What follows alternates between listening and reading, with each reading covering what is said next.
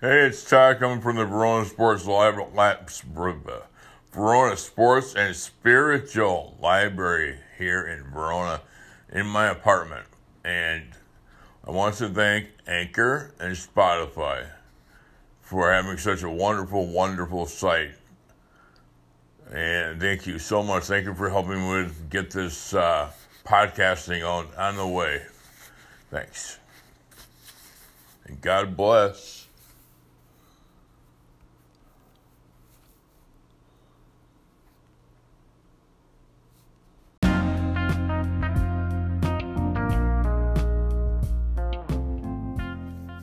Hey, it's Todd coming from the Verona Sports Library. Happy to be doing another podcast. Been able to do these podcasts because of Anchor, who has graciously put me on Spotify too, and very happy about that. So, anyways, let's get started. Coming from the games that changed the game. By Dave Jaworski, Greg Cosell, and David Plotted. So, in copyright of 2010, and I will be reading from page 139 on up. So, this is going to be series number 4 is what I'll be reading. Series number 4, for second quarter, 13 minutes, 11 seconds remaining. San Francisco 10, New York 7. Alright, San Francisco's defense forced its second turnover of the game when Bruner's deep pass was tipped by Dwight Hicks, who during the regular season had intercepted 9 passes and returned them for an NFL best 239 yards. This time, however, the ball landed in the hands of Ryan Lott. The offense took over at its own 32, and once again, Walsh lined up Clark on the tight end across from Nate Taylor,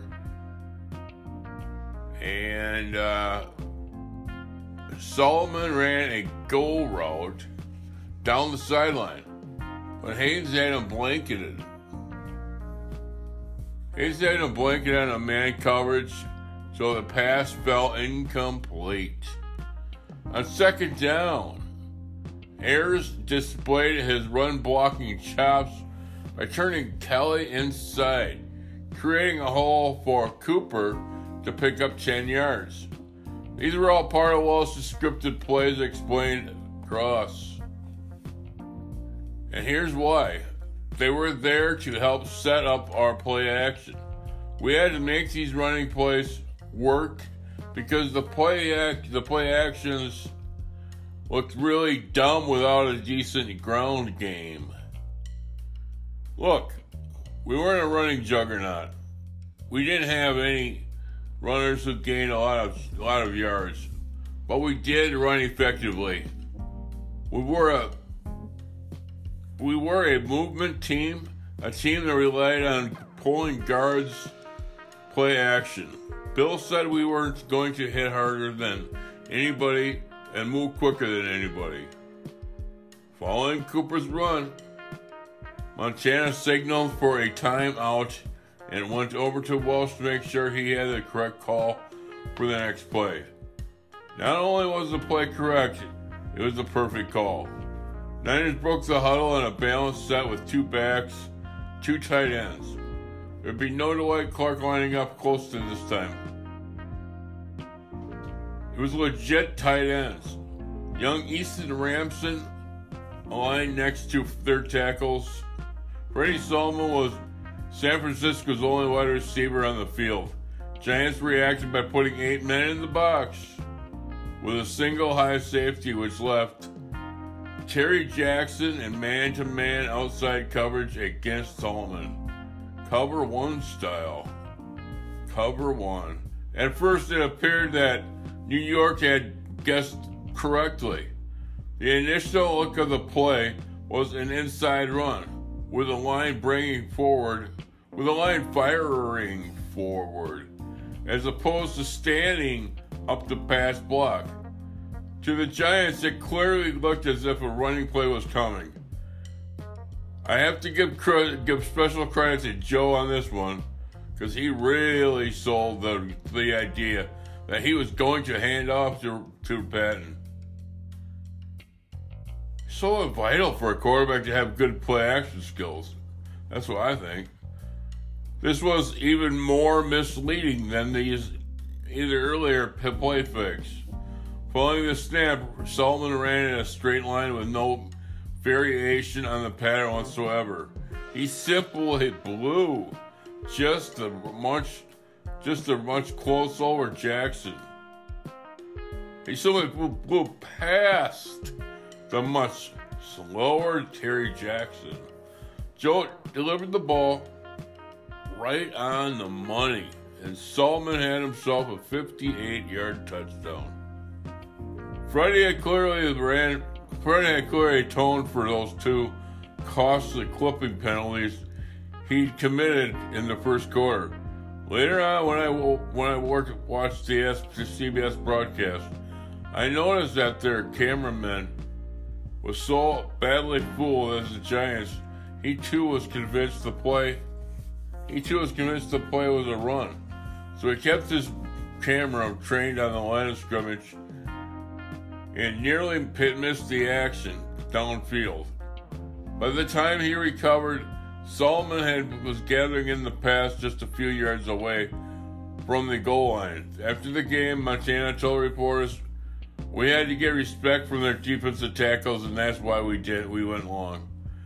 They were playing a lot of zone defense. We were guessing right. The score was the payoff for all the time that Walsh's team had spent performing this play on the practice field. Even today, Clark still remembers his coach's classroom mantra. He told the receiver, 'This is the play we're going to run at the time against this defense. You'll be wide open. Or we're going to use this as in such a situation because there'll be man coverage. And we'll leave this guy upon here. We'll leave this guy open here.' He just had such a great ability to look at tape, come up with other teams' holes and weaknesses, then just start pounding on them.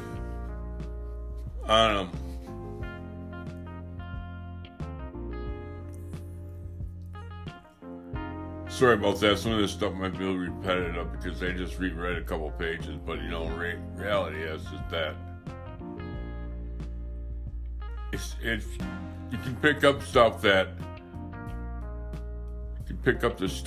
you didn't pick up with the first time around. That's my learning too, because I have to go back and reread stuff, and it makes a lot more sense instead of blowing over it. Montana and his teammates. 49ers series number 5, second quarter, 11:46 remaining. San Francisco 17, New York 7. All right, Montana and his teammates barely had time to gulp down their Gatorade before they went back on the field. The Giants fumbled on their first play from scrimmage, and the Niners defense recovered, giving the offense terrific field position at the New York 42. Taylor rushed the pocket, but Ayers pulled out and easily shoved him aside, giving Montana more than enough time to hit Young on a 14-yard slant pass. If you look at a lot of the movement we were doing, noted cross, it was always the backside guard who was pulling out noted cross. It was always, oh, okay, I'm sorry. It was always a backside guard who was pulling out. We went full speed, balls to the wall, and by the time we got a guy like LT on the play action, the Giants might have known it was a pass. But they believed it could be a run just long enough that we could deal with them. Already tentative and confused, the Giants defenders could only scratch their heads in disbelief at Walsh's next formation. A TV broadcast announcer John Madden identified it as a 4 wide receiver set, but it certainly wasn't what we continuously recognize as a 4 wide set up in today's NFL. Walsh had Wilson and backup Mike Schumann? Yeah. Split out as conventional receivers and put Solomon and Clark behind Montana in a 2-back set. Oh my. I can't imagine what most have been going through LT's mind when he saw this. In the end, the play was only a 3-yard toss to Solomon out of the backfield, but it was yet another different look. One more exotic formation for New York to worry about. Walsh told Madden the night before the game, I'm going to try to hide my players so it'll be tougher for the Giants to play against them. That approach was working flawlessly. During the first half, the Niners featured constant backfield movement on their running plays. The Niners featured constant backfield movement on their running plays. To create hesitation and indecision, exactly what Walsh wanted from a defense as tentative and quick-flowing as that of the Giants. The next play provided a perfect example of this. The Niners came out with Cooper aligned directly behind Montana, with Patton offset to the left, favoring Taylor's side. The play appeared as if it would have been a counter away from LT's area. After the snap, left tackle Audick pulled completely across the formation, leading Patton to the right. What I found fascinating was that instead of pairing Audick with fullback Cooper to lead the blocking, the conventional way you run the counter, Walsh had Cooper attack LT head on to prevent him from running Patton down from behind. You just never saw that kind of scheme back then.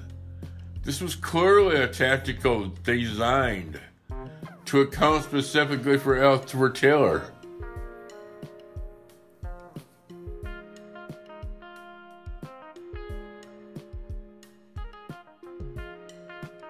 Whoops. Okay. This was clearly a tactic, reading this again, I guess, designed to account specifically for Taylor, to negate his unique ability to run down ball carriers just behind the line of scrimmage. Once the play started, Audick cleared out 2 Giants onto Spring Patton and Ricky a clear path from there and sped the final 25 yards for the touchdown. Walsh went off of a script, and the thing about his scripts were that there was no rhyme or reason as to when they'd run a particular place, admitted for frustrated Carson. They didn't show tendencies. Montana kept us off balance. We expected one thing and he'd run another. You had to hold on to your pad. and just do your best to defend it. If by the end of their script they're up by a few touchdowns, then it may have already been too late. It's tough to come back in a playoff game from that far back.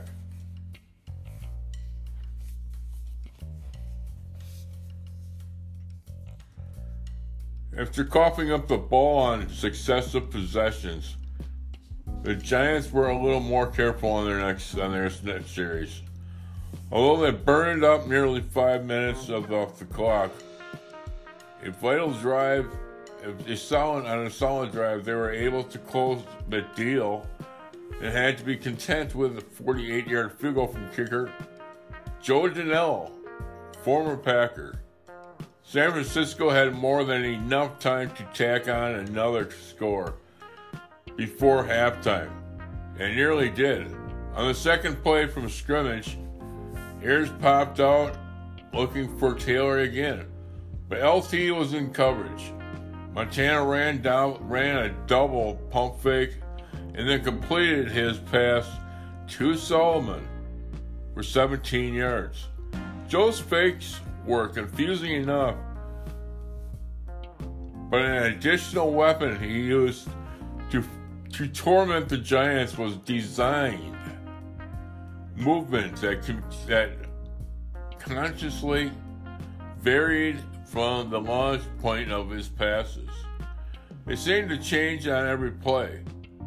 For a defense, even as one as good as New York's, this had to be terribly frustrating. It kept their pass rush from generating any kind of rhythm or timing. That wasn't the only variable sitting in Montana's favor. I think the flexibility that Joe had in 81 worked hand in hand with the West Coast offense, said Clark. The play would be called to go against a certain coverage.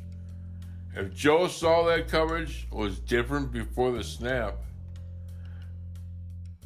then he could change the play. Off the 75 to 100 plays we'd have in a game, maybe 30% of those had audibles to them. Cross took it a step further. From an improvisational standpoint, when you talk about Montana, it'd be like commenting on your average comedian to Robin Williams. Joe could riff on the field and improv amazingly. He could take a lot of what Bill wanted to do and sort to put his own spin on it while he was doing it. A run by Cooper, it was stopped, but after a couple of yards, and Joe threw again. Ayers successfully molly-blocked the on-rushing Taylor, and Sullivan hauled in a 7-yard pass. 3rd and 1. From the 46, suggested that the Niners could run, or would run, and they did. No trickery this time. From their two-back set, Ayers pulled out and Patton provided a lead block. It was your garden variety power running play, but it wouldn't have picked up big yards without Ramson manhandling Taylor. Wow. He washed LT inside and eliminated him from the play.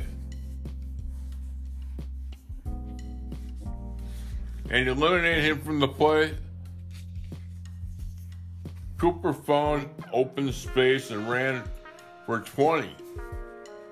For Flowers, and then finally Larry Flowers, finally caught up to him. In 1981, the 49ers ranked near the bottom in yards per rush average.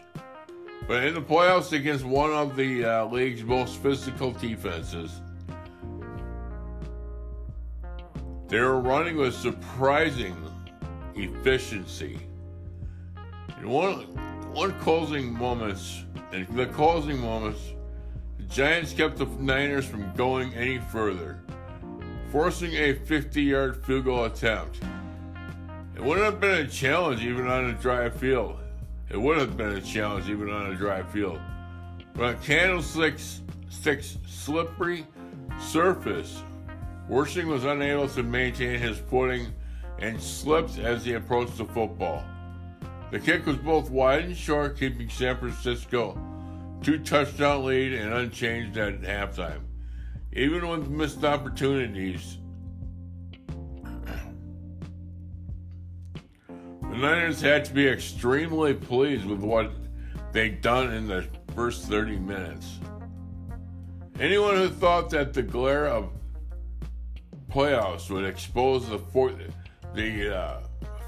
finesse 49ers to a trampling by Big Blue had just received a rude awakening. Walsh's offense was making one of the league's most feared defenses look tentative. Both Clark and Solomon had already accumulated over 100 yards receiving each. San Francisco's running game was averaging nearly 5 yards a carry with its emphasis on sweeps and toss plays.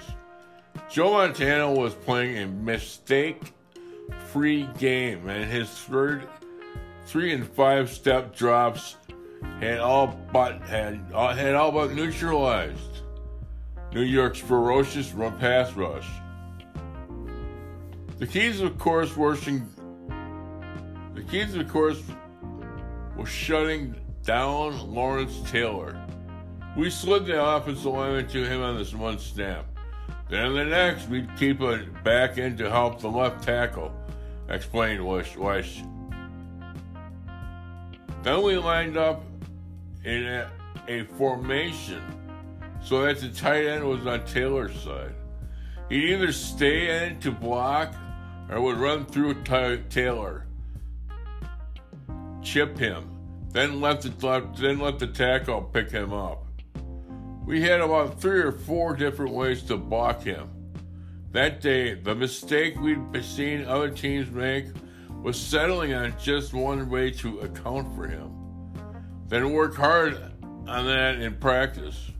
Well, if that approach didn't work on Sunday, you were out of luck. That's why we had so many different schemes to block him that day. It wasn't simply the multiplicity of methods. The 49ers' success stemmed from what they didn't have to sacrifice in order to keep Montana on his feet. Brian Billick put it best. You can always stop one guy, but at what price? Walsh wanted to contain Taylor, and he also wanted to leave his quarterback with enough options to make plays. When the Niners accounted for LT in that game without sacrificing any eligible receivers, and forced the Giants' defense to have to cover people they normally didn't cover, and that created doubt in their minds. Handling five receivers in that pattern made their job much tougher. 49ers series number 1, third quarter. 12:48 remaining. Giants 10, San Francisco 24. Giants had the ball to start the third quarter, but failed to pick up a first down.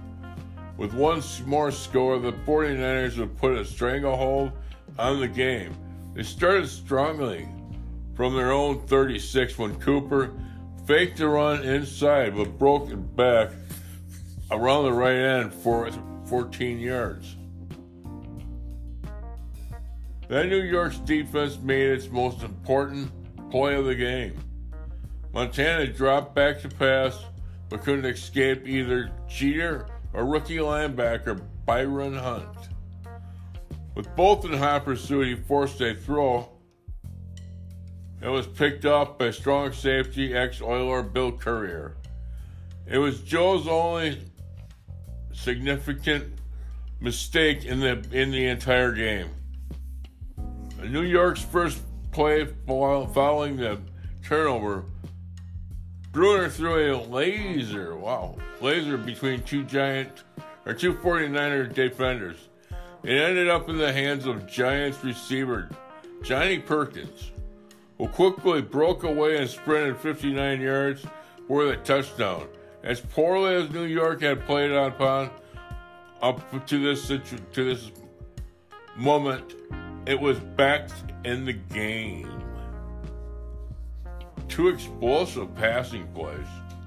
That one to Gray, and this one to Johnny Perkins. That one to Gray was, I think, 78 yards or something like that, and this was 58.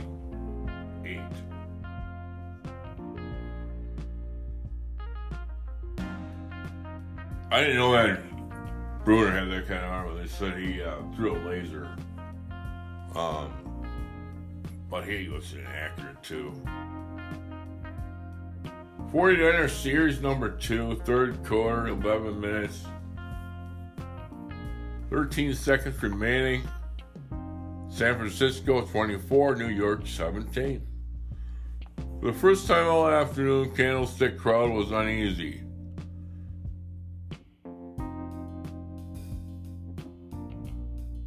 Its team had dominated play. But now a rare Montana turnover had allowed the Giants to draw within a touchdown. Ideally, the 49ers wanted to mount a clock-consuming drive that would shift momentum and end up with points. But that didn't happen right away. Although it had taken a while, the defensive coordinator, Parcells, finally got his athletes to start playing up to their reputation. Bill Parcells, that would be. San Francisco began well. San Francisco began well enough when Montana play faked, then hit Ricky Patton in the flat. Patton got clocked by Terry Jackson, but bounced off and staggered to a first down at the Niners' 46. On the next play, Fred Quinlan was whistled for holding, and conditions for San Francisco was quickly deteriorating from there. All right. Well, this is on page 4 and 46 at the top, and I'm going to end it there so we can keep playing. We can keep playing this little game, and it's fun to look at this stuff because it's just golden to me, you know. And what a book! Alrighty, well, like I always say, if nobody's told you that they love you today, I do, and I enjoyed reading this for everybody, working through my stuttering and stammering, and I thank each and every one of you for listening. Thank you.